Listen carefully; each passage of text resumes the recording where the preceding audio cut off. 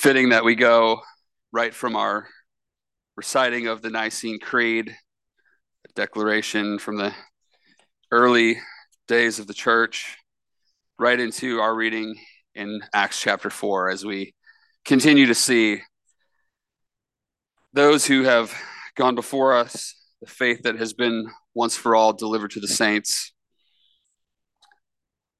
Brothers and sisters, let us pay careful attention now to the reading of God's word, Acts chapter 4, verses 1 through 22. If you have the Pew Bible, that does begin at the very bottom of page 911 and then continues on to page 912. Hear God's word. And as they were speaking to the people, the priests and the captain of the temple and the Sadducees came upon them, greatly annoyed because they were teaching the people and proclaiming in Jesus the resurrection from the dead. And they arrested them and put them in custody until the next day, for it was already evening. But many of those who had heard the word believed, and the number of the men came to about 5,000. On the next day, their rulers and elders and scribes gathered together in Jerusalem with Annas the high priest, and Caiaphas, and John, and Alexander, and all who were of the high priestly family. And when they had set them in the midst, they inquired, "By what power or by what name did you do this?"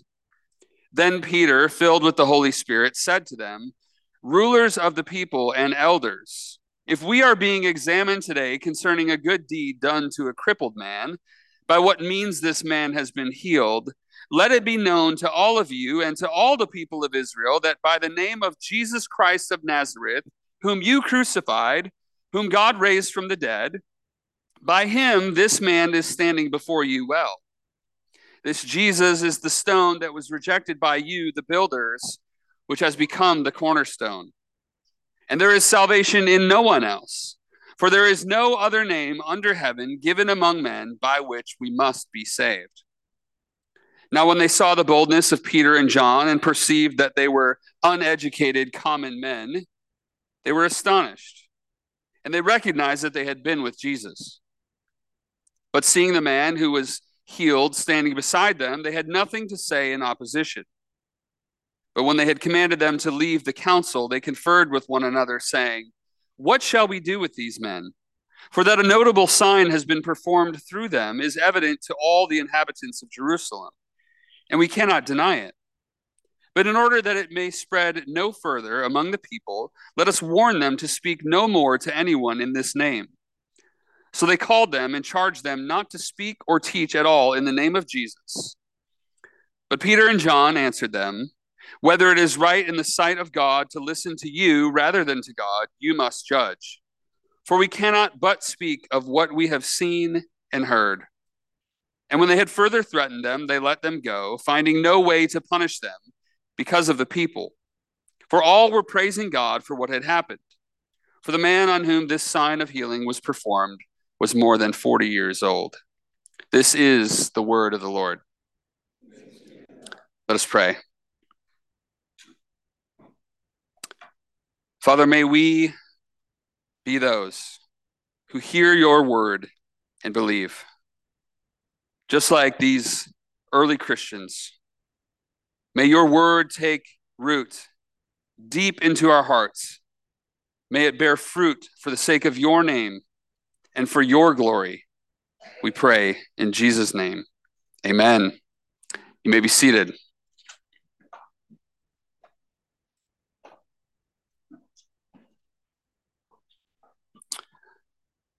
What is in a name?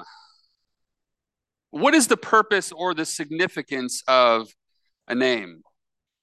You may have a name that was passed down from generations ago, or there might be an interesting story about why your parents gave you the name that they did. It might be something you enjoy telling, or it might be something that annoys you. Could go both ways. We give significant names to our children. We name our pets. Some of us name our vehicles. Not going to call anybody out. But names do carry significance. They tell a mini story. Who we are, maybe, where we're from, what we're about. This book that we're in has a name, has a title. Most English translations, it's called the Acts of the Apostles. We've talked about this already. We talked about this as we kicked off the series. That maybe more accurately, this could be titled the Acts of the Triune God. We could argue that we see the triune God acting and then people responding. Broadly, the question is, how do people respond to the good news of Jesus? And maybe more narrowly, how do people respond to the name of Jesus? This is a key theme throughout Acts. I want us to walk through our passage here in Acts 4 today with kind of this overarching emphasis. We also need to pay attention to our context. How did we get here? How did we get to where we're at in chapter 4? So I want to begin by giving a brief overview of some of the things we've seen in the first 3 chapters. Then we're going to walk through chapter 4, verses 1 through 22. And then finally, we're going to look at a contemporary example that will help us to see these truths and how they still apply to us today in our contemporary context, in our current historical and cultural moment. So in chapters 1 to 3, we've seen Jesus has ascended into heaven. He's promised the coming of the Holy Spirit, who would empower the apostles to be his witnesses to the ends of the earth. This began then on the day of Pentecost in chapter 2, when the Holy Spirit descends in tongues of fire. He fills those who begin speaking in these foreign languages, leading to amazement and astonishment from those who are gathered around, even leading some people to accuse them of being drunk. This is the first act of God that elicits a response that needs to be responded to. Peter responds to the false response of them being drunk by preaching the first Christian sermon on the day of Pentecost, explaining that indeed they are not drunk, but the last days have now come upon us in Jesus, whom, as he begins to remind them, the men of Israel had killed. And we're going to continue to see that emphasis. Although they have killed him, he has been raised from the dead. He's ascended into heaven. He now sits at the right hand of God, and he has poured out all that they are seeing. He has poured out his Spirit, who is the promised gift for all of those who repent and are baptized in the name of Jesus for the forgiveness of their sins. This is this groundbreaking, earth-shattering message that Peter preaches. It's so groundbreaking that about 3,000 people believe that day, and the church begins to grow, and the believers begin to gather together regularly, and God keeps adding to their number, we're told, day by day. But now the first miracle, we talk about the tongues being a miracle, but the first miracle happens that we see, this first outward miracle involving this healing of this lame man. It happens and it elicits a response from the religious teachers, to which the disciples respond. And so we have this back and forth that will be a pretty major theme throughout Acts. Now, there's certainly some parallels with Jesus' teaching and his miracles in the Gospels, but now there is this clear mission and calling for the church. We start to see here in chapters 3 and 4 the first clear opposition and the first persecution to the name and to the mission of Jesus. That's really important for us to note here. In chapter 3, the lame beggar was healed at the entrance of the temple, and then he enters the temple with Peter, walking and leaping and praising God with Peter and John. Peter addresses the men of Israel again, and he reminds them of their part in killing Jesus. Look at chapter 3, verses 14 through 16. He says, "But you denied the holy and righteous one and asked for a murderer to be granted to you. And you killed the author of life, whom God raised from the dead. To this we are witnesses. And his name," so we start to see this emphasis here of Jesus' name, "his name, by faith in his name, he has made this man strong, whom you see and know. And the faith that is through Jesus has given the man this perfect health in the presence of you all." He calls them to repentance again in verse 19. He reminds them that Jesus is the prophet that Moses said God would raise up. and that they must listen to him or be destroyed from the people. That's in verses 21 to 23. And then the promise of Abraham that they would be blessed if they believe in the risen Christ and turn from their wickedness. Now, things are getting really tense here. And this prompts the showdown that we are about to see in chapter 4. So here's the argument that I think is being made in this passage. There are two parts to this. If you're taking notes, you can write this down. Here's the argument that I think we get in this passage. Jesus is the only resurrected Savior. It's the first part. Jesus is the only resurrected Savior, and we must speak of all that he is and does, no matter the consequences. We must speak of all that he is and does, no matter the consequences. Again, we'll see this as we walk through this first section of chapter 4, and then we'll consider a contemporary example of how this plays out. Now, in verses 1 through 4, the heavy hitters show up. Look at verse 1. As they were speaking to the people, the priests, the captain of the temple, and the Sadducees came upon them. Now, Luke mentions the same people as having been present at Jesus' betrayal in Luke 22, when Judas shows up with the chief priests, the officers of the temple, which is the same here as the captain of the temple, and the elders, which we see down in verse 5. These are the familiar antagonists. We also see here the Sadducees. The Sadducees, you might remember, Luke mentions them in chapter 20, and the cute little, why were they sad? They were sad, you see, because they didn't believe in the resurrection. Okay.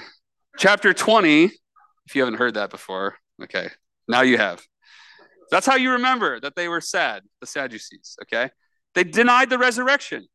They're the ones who came upon Jesus in Luke 20 and tried to trap him by asking him the question about the woman whose husband died, and then she married 6 of the brothers, and they all died, and they asked Jesus, in the resurrection, whose will she be?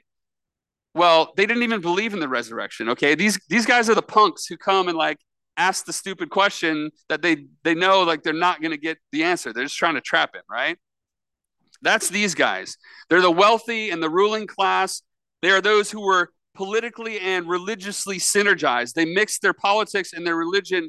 They were the ones who held political power, and they were trying to exert their political power through the religious system. These are not the good dudes here.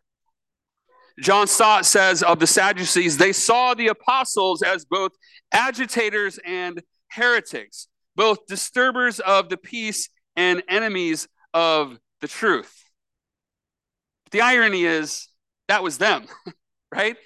These are the agitators. These are the deniers of the truth, enemies of the truth. They tried to trap Jesus, and now they want to trap his followers as well.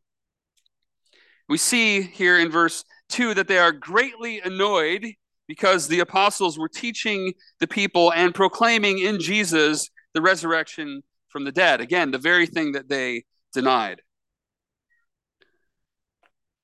Were they annoyed just because a lame man was healed and that people are excited about it? No. They're annoyed now because there's a new sheriff in town. And the crazy thing is that he's not even physically present.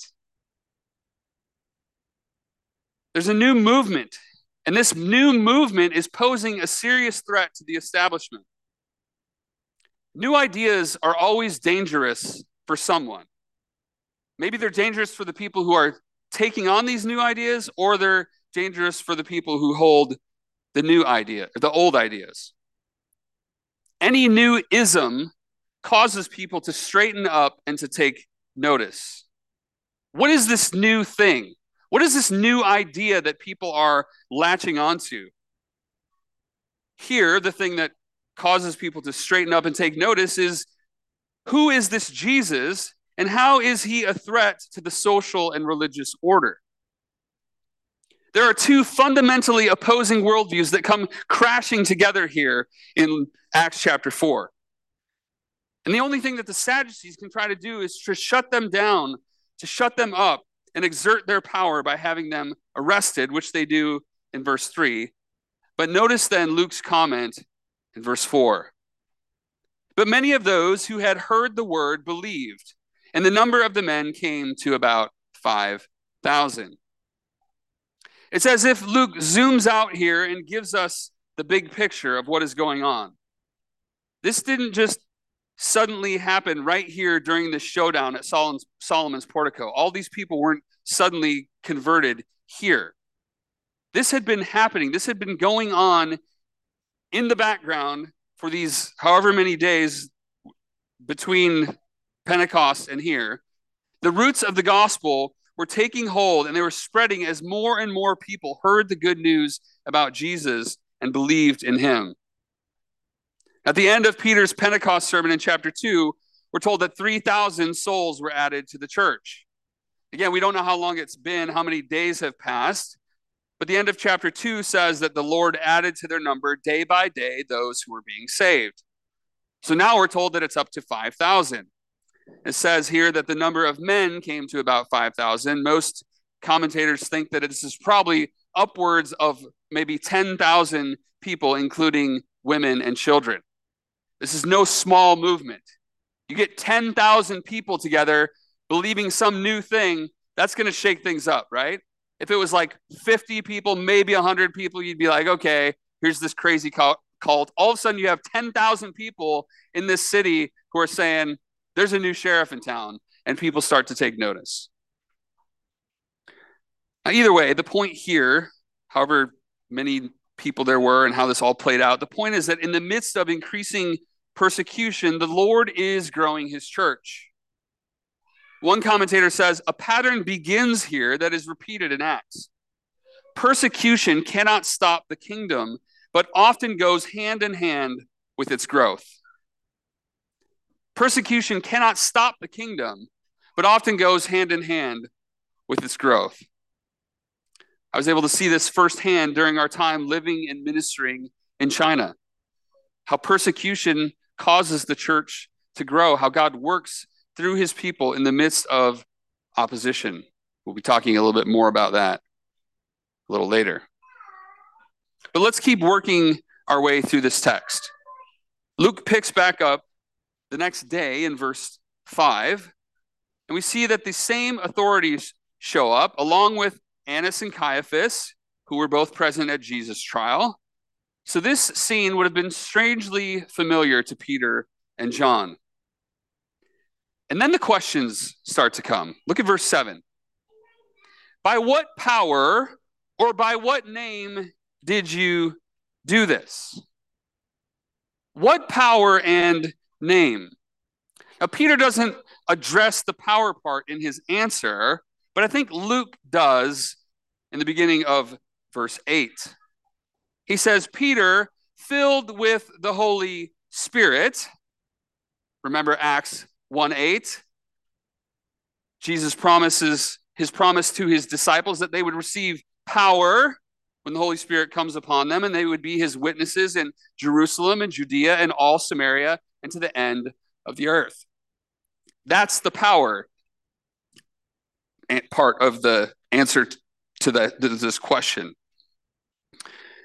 During his earthly ministry in Luke chapter 12, Jesus prepared his disciples for circumstances just like this. He said, and when they bring you before the synagogues and the rulers and the authorities, sound familiar? Do not be anxious about how you should defend yourself or what you should say, for the Holy Spirit, the power of God, will teach you in that very hour what you ought to say. We see the direct fulfillment, right? The direct example of Jesus saying, this is going to happen. Don't be afraid. In that day, the Holy Spirit is going to teach you, he's going to tell you what you should say. And that's what we see happening here. Peter wasn't reading from some script. He didn't pull out a note card and say, oh yeah, Jesus said, when the authorities arrest me, I should just read this card to them and say these things, right? This wasn't him memorizing some canned response. He simply told them that this man had been healed by Jesus, while reminding them again of their guilt in crucifying and rejecting the Messiah. Peter knew his Bible well. He quotes from Psalm 118, verse 22, about the stone that the builders rejected. And he gives one of the most clear and probably well-known descriptions of the exclusivity of Jesus in verse 12. Chris read earlier from Psalm 45 about the exclusivity of Yahweh, not just for the people of Israel, but for the whole earth. The Lord said, "There is no other God besides me, a righteous God and a Savior. There is none beside me. Turn to me and be saved, all the ends of the earth, for I am God, and there is no other." When people say, "How can there be only one way to God?" How can you say that? You can say, "I didn't say it," right? God said it. Turn to me and be saved, all the ends of the earth, for I am God and there is no other. We're not making this stuff up. We're not trying to be narrow-minded and say, we've got it all figured out and everybody else is just a bunch of idiots. God said it. This should be no shock then coming from Peter. Verse 12, this claim that the God who alone is God, who sent his only Son so that we might believe in him and have eternal life. It's no shock that his name is the only name under heaven given among men by which we must be saved. And yet that very claim is a threat to every religion and to every ism known to man. Again, if people accuse us of being narrow as Christians, we must say, yes, of course we are. There is one God. There is one mediator, only one mediator between God and men, the man Christ Jesus. He is the way and the truth and the life, and no one comes to the Father except through him. He said it, right? Not us. We're not making this stuff up. He is the one who said it. This is the testimony of Scripture from which we must not depart. Just look at the train wreck of liberal denominations who have departed from the truth of Scripture and from the exclusivity of Jesus, the only resurrected Savior. When we open things up to say it's all the same, right? Just you believe what you believe. Don't believe what the Bible says. It's just examples, good stories. And we see how we've gotten to this place that we're in, right? This complete confusion. All roads leading to God or all roads leading to heaven is the single greatest lie from the pit of hell that has caused more confusion in our day, I think, than anything else. Don't be duped by that. I've been saying some challenging things here.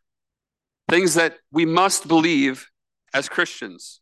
Things that we must be willing to communicate to those around us. But I want to caution us here. The second part of my argument from this text is that we must speak of all that Jesus is and does, no matter the consequences. I believe that 100%. But we can't separate what we say from how we say it. If we think the boldness here of Peter and John that we see in verse 13, if this is an excuse to be brash or obnoxious, then think again. Their boldness, which could also be translated as confidence, is shocking to the religious leaders for two reasons. First, because it says they were uneducated common men. The Greek word here for common is idiotes. Don't think I need to translate that one for you. How is it then that Peter and John, these idiots in the eyes of the religious leaders, how are they speaking in this way about Jesus? Making these claims about who he is? How are they quoting Old Testament scriptures if they are not religiously trained? Well, the answer to this is good news for every one of you who does not have a theology degree. You don't need to be a professional minister to talk to people about Jesus. What was the key for Peter and John? The second thing that shocked the religious leaders. They recognized that they had been with Jesus. I feel like we could just stop here and go home, right? Like mic drop. They had been with Jesus, like end of the story. Is this the key for us? Is this what people recognize when they're with us? When they hear us speak about our faith? And when you spend time with someone, you start to talk like that person and maybe think like that person, and you start to act like that person, don't you? We've all probably seen this in our lives to some degree. If you're married, you marry into a new family, and you might start to adopt some of the things in that family. Or you go into this other family and you realize how much you're like your own family, right? In the way you talk and think and act.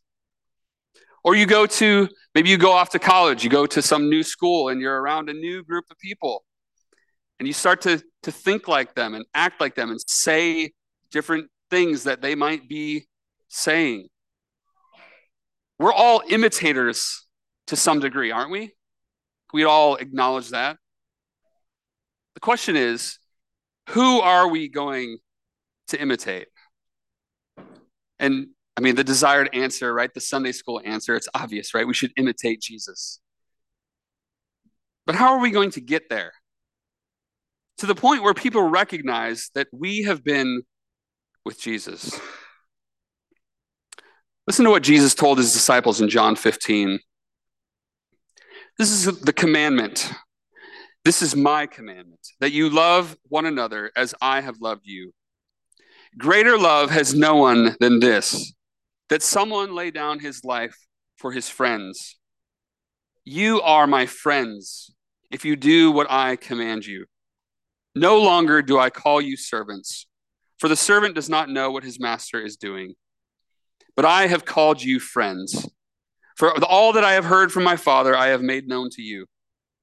You did not choose me, but I chose you and appointed you that you should go and bear fruit, and that your fruit should abide, so that whatever you ask the Father in my name, he may give it to you. These things I command you, so that you will love one another. They spent time with Jesus. Obviously, during his 3 years of his earthly ministry, they were with him often. They were his friends. They loved one another. But in John 14-17, the whole point is about how Jesus is going to go away and he's going to send the Holy Spirit. He prays for them and he prays for us in his high priestly prayer in John 17. He says, I do not ask for these only, meaning the disciples, but also for all those who will believe in me through their word, that's us, that they may all be one, just as you, Father, are in me and I in you, that they also may be in us, so that the world may believe that you have sent me. Our unity and our love for one another is the way that the world is going to recognize that we have been with Jesus and believe that he has sent us. This is how they're going to hear us out when we share the good news of the gospel. That's what's happening here in Acts 4. And it is an undeniably powerful element of the witness that is being given. Now it helps in verse 14 that the healed man is standing there beside them. So what are they going to say in opposition? They can't deny that the miracle has happened. So what they do here is they actually dismiss Peter and John and the healed man, and they begin to plot and scheme. And here's what they come up with in verse 17. It says, in order that it may spread no further among the people, let us warn them to speak no more to anyone in this name. Notice the power and the threat of the name of Jesus. So then they do just what they have planned in verse 18. Now we come to the climax of this tension. How are Peter and John going to respond? They know that their lives are probably still at risk. Will these religious authorities hand them over to the Romans to have them crucified, just like they did their Lord? Clearly, they're not concerned with saving their own necks, which we see in their reply. Look with me at verses 19 and 20.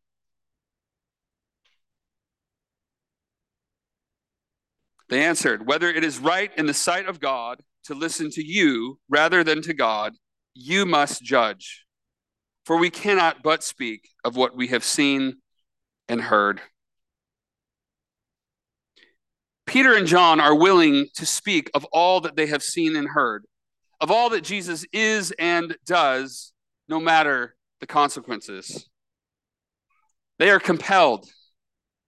They are not able to not speak, as it literally says, come what may. They are not able to not speak about Jesus. So the council gives them a few more empty threats and then sends them on their way. Notice the second half of verse 21. I love this.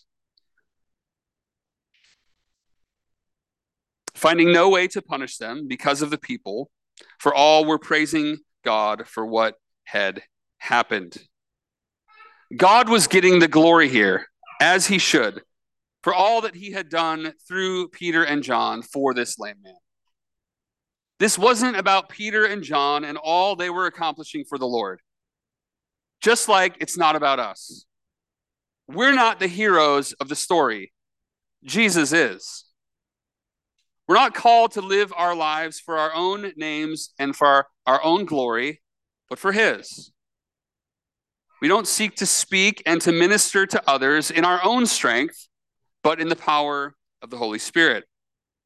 And we don't obey the command to love one another and live sacrificially in the face of persecution so that others will say great things about us, but so that they will glorify God.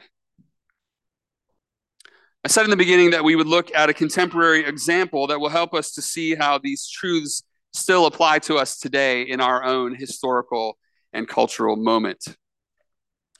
Last night, I sent an email out to those of you who are on our email list with three things, three links. If you did not get that email and you would like these things, I can send that to you if you give me your email address. But just a recap of what those things were. And if you didn't yet get a chance to read that, I would encourage you to go back and spend some time. But the first thing is an article that appeared recently in the PCA's By Faith magazine. It was an article about how several PCA pastors have been interacting with the writings of Wang Yi. Wang Yi is a Chinese pastor who is currently serving a 9-year prison sentence for preaching the gospel and being a Christian. He wrote there's a book called Faithful Disobedience that is about his life and the things that he has been doing. Actually, interestingly, he is a Presbyterian pastor he was in Chengdu, China. They created their own presbytery there. And so there's a lot of connections with the PCA and that presbytery. I did not know him personally, but I knew some people who had served with him. So followed all of this very closely when these things unfolded in 2018 and 2019. The second link was to an open letter that Wang Yi wrote to the Chinese Communist Party, which was released after his arrest. You can access that and read that. And then the other thing was a short clip, about a 3.5-minute clip of a sermon that he preached, calling out the leaders of the government to faith in Christ. And the letter that he wrote, anticipating his arrest, that was released, was called My Declaration of Faithful Disobedience. At the end of that letter, there's an appendix that is, the title of the section is, What Constitutes Faithful Disobedience? In light of what Peter and John were doing, in light of us thinking about what does it look like to faithfully disobey, listen to how Wang Yi describes this. He says, I firmly believe that the Bible has not given any branch of any government the authority to run the church or to interfere with the faith of Christians. Therefore, the Bible demands that I, through peaceable means, in meek resistance and active forbearance, filled with joy, resist all administrative policies and legal measures that oppress the church and interfere with the faith of Christians. I firmly believe this is a spiritual act of disobedience. In modern authoritarian regimes that persecute the church and oppose the gospel, spiritual disobedience is an inevitable part of the gospel movement. I firmly believe that spiritual disobedience is an act of the last times. It is a witness to God's eternal kingdom and the temporal kingdom of sin and evil. Disobedient Christians followed the example of the crucified Christ by walking the path of the cross. Peaceful disobedience is the way in which we love the world, as well as the way in which we avoid becoming part of the world. I firmly believe that in carrying out spiritual disobedience, the Bible demands me to rely on the grace and resurrection power of Christ, that I must respect and not overstep two boundaries. This is very important here, these two boundaries that he talks about. The first boundary is that of the heart. Love toward the soul and not hatred toward the body is the motivation of spiritual disobedience. Transformation of the soul and not the changing of circumstances is the aim of spiritual disobedience.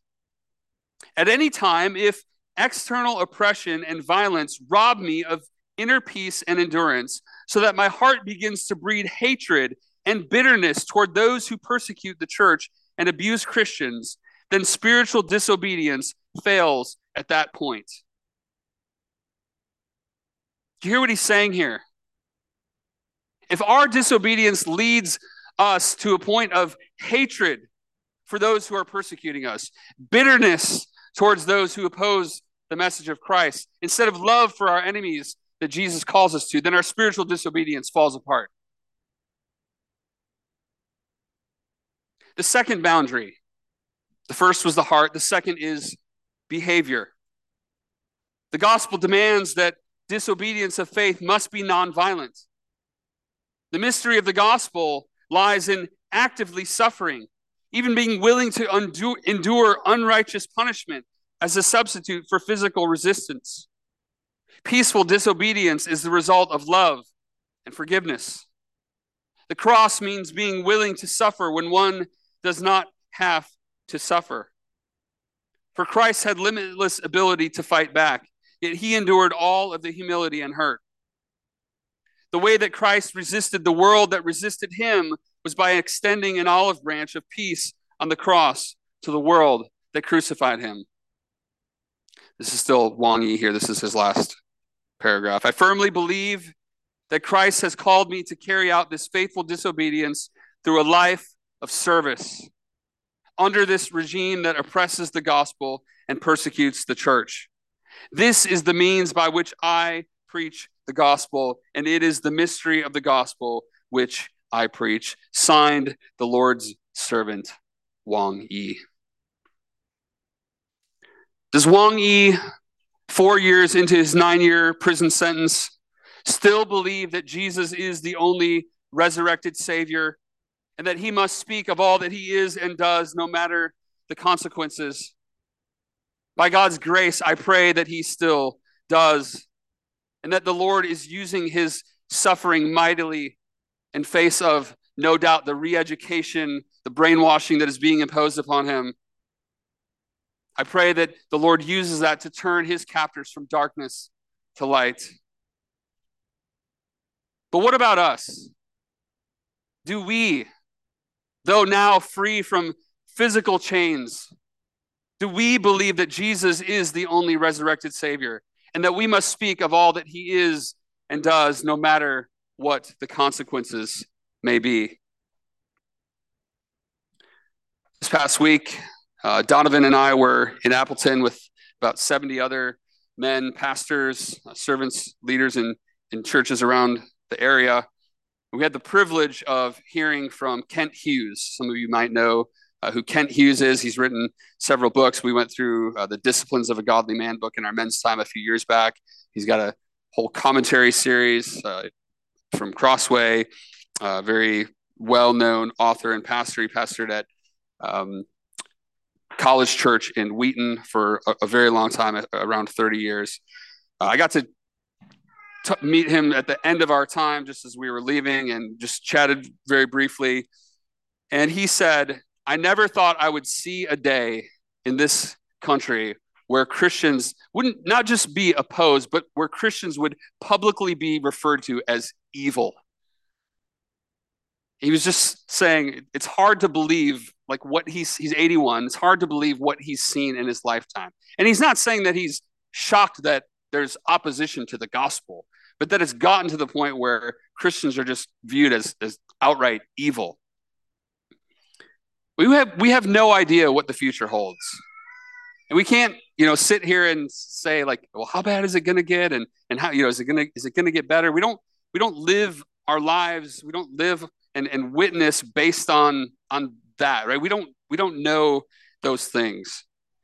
In the one article, the PCA magazine article that I sent to you, Kevin Smith, who's a PCA pastor I've gotten to know a little bit, this is what he said regarding this and his interaction with Wang Yi's writings. He said, "I'm seeking to prepare my people for suffering in the name of Jesus and his kingdom and counting it joy to do so. But even if it doesn't come," it's really important, "even if it doesn't come, I want my people to love Jesus like the Chinese house churches anyway." He continues on. He says, "I want to know this Jesus, but I want my people to know this Jesus." Brothers and sisters, that's the goal here, right? That's what we're called to know Jesus, to be in a position where people might say, "Oh, you've been with Jesus. You talk like him. You think like him. You act like him."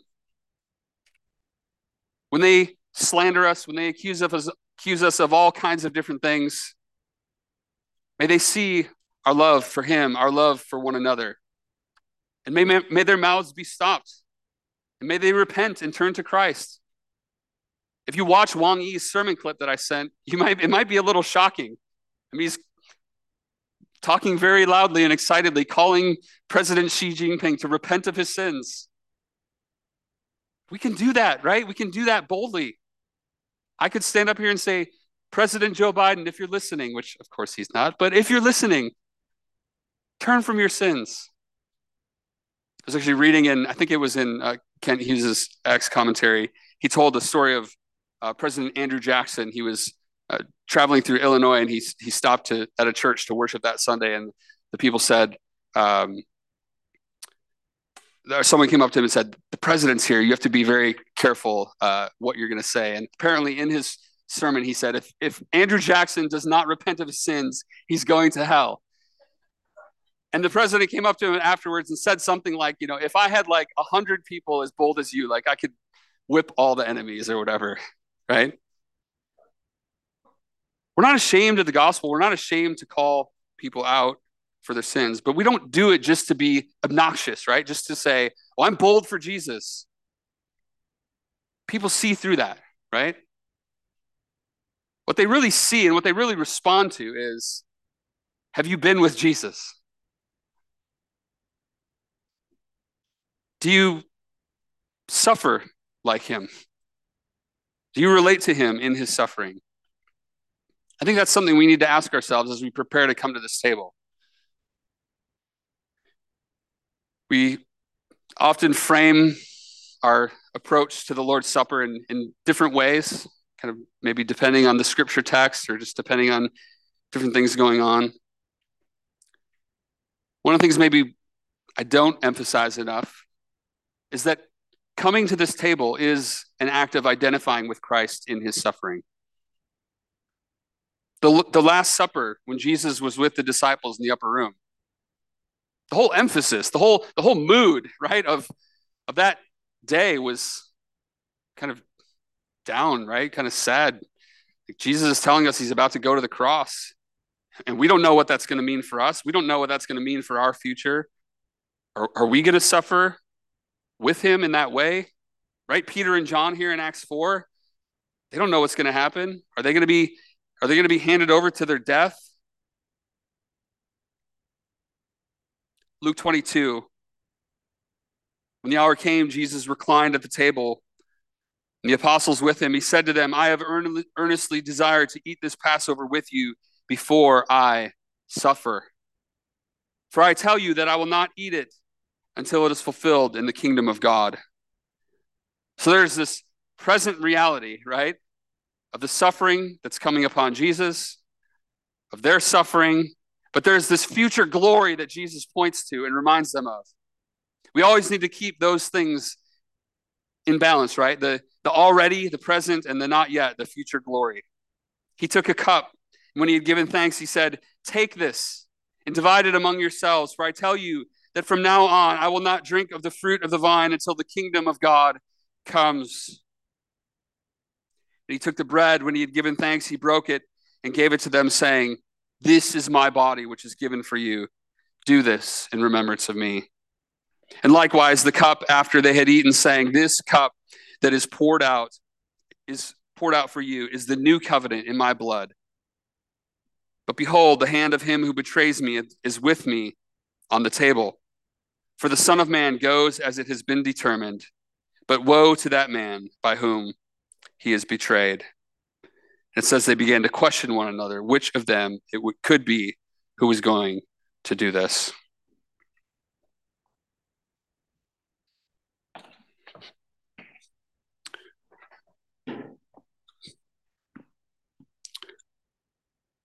If you're here today and you're not yet a Christian, you have heard some challenging things.